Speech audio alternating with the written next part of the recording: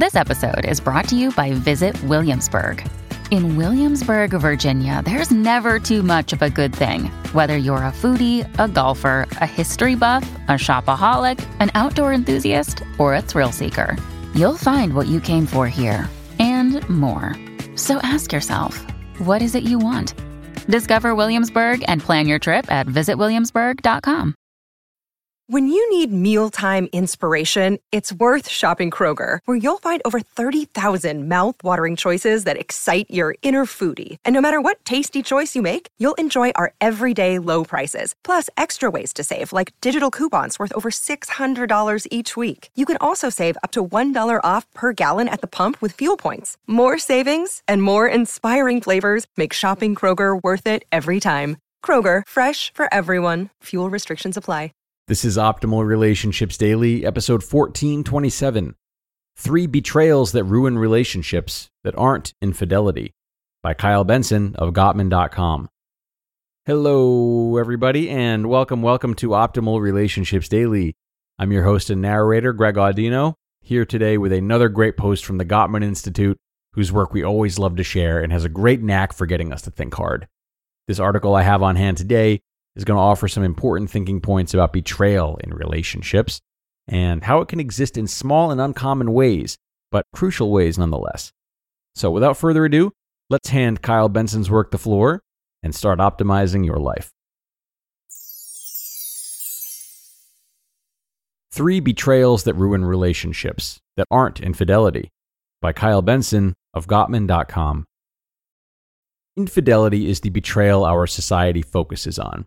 But it is actually the subtle, unnoticed betrayals that truly ruin relationships.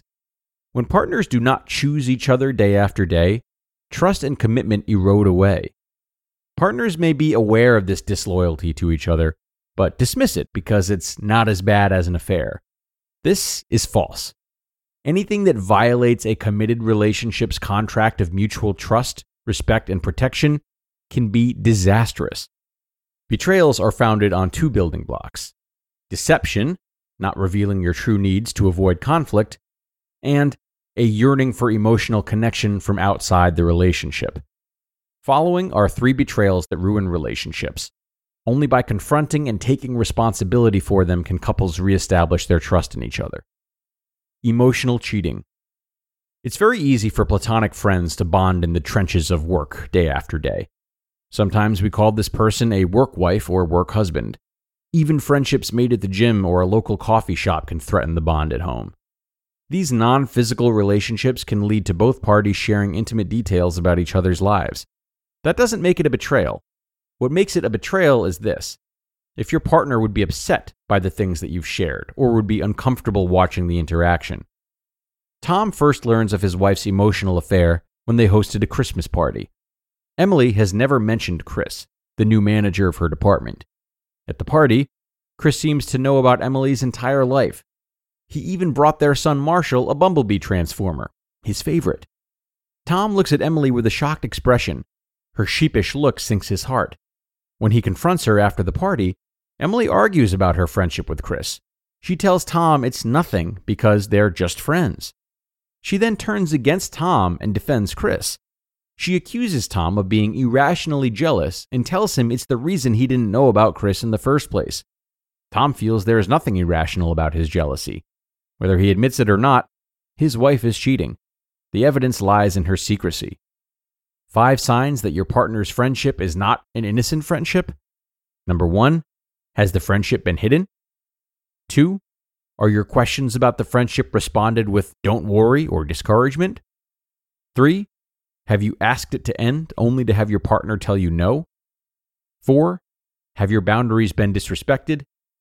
And 5, is the friend the subject of fantasies or comments during troubled times in the relationship? If you answered yes to any of these questions, the friendship may be too intimate. Use Dr. John Gottman's conflict blueprint from his book, What Makes Love Last, to help talk to your partner about this issue. Conditional love. Couples don't feel supported when one partner keeps a foot out of the relationship. They don't feel like their partner has their best interests at heart, that they have their back. When this happens, it's not uncommon for the betrayed partner to blame a trigger as the real problem. when it's actually the lack of commitment. As Christina reflects on her first marriage, she knows she began to feel betrayed when her husband stalled on starting a family. At first, she thought he was anxious about becoming a father, but in couples therapy, it became clear that he was hesitant to deepen his commitment to her. Like an anxious lover, she clung to him with desperation, terrified of losing her marriage, until she realized she never really had one to begin with. Sometimes a partner may pressure the other to marry or move in, believing the next level will deepen their connection. But it's difficult for a marriage to succeed if it's built on a vow to create a strong bond, rather than the result of one. The shallowness of the bond will eventually bleed through the connection. Steps to create unconditional love? When couples ignore or dismiss talking about difficult issues, they're left with a shallow commitment. By using conflict as a catalyst for closeness, couples can intentionally use problems as an opportunity to discuss their goals, fears, and dreams. Couples that unconditionally love each other live by the motto, "Baby, when you hurt, the world stops and I listen." Emotional withdrawal. Emotional withdrawal can be something big, like choosing a work meeting over a family funeral, or it can be as small as turning away when your partner needs emotional support. A committed relationship requires both partners to be there for each other through the life-altering traumas and everyday nuisances. That means celebrating joys and successes with your partner too. Everybody has different ways of expressing themselves. In a committed relationship, it's the responsibility of both partners to uncover and disclose these preferences, to understand what the other requires to feel loved, protected, and supported.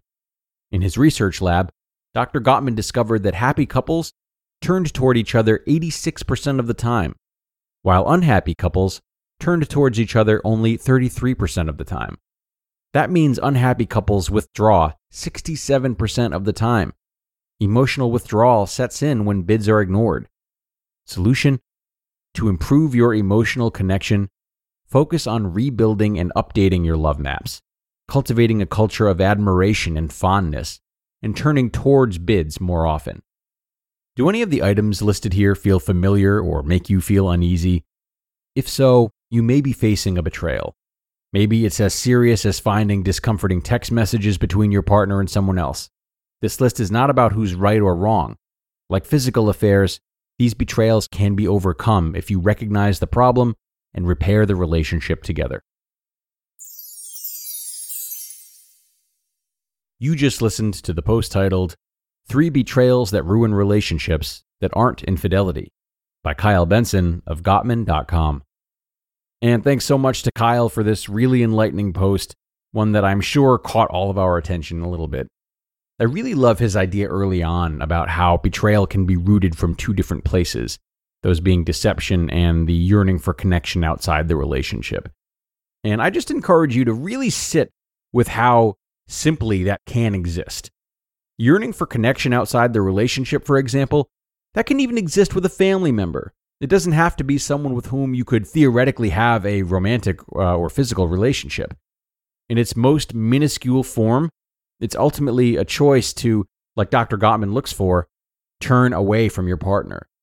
It's acting on the idea that I can't bring this to my partner for one reason or another, and I want to bring it elsewhere. Now, sure, you may look to your sister for career advice as an example, and choose to lean more on her than your spouse. That's one thing.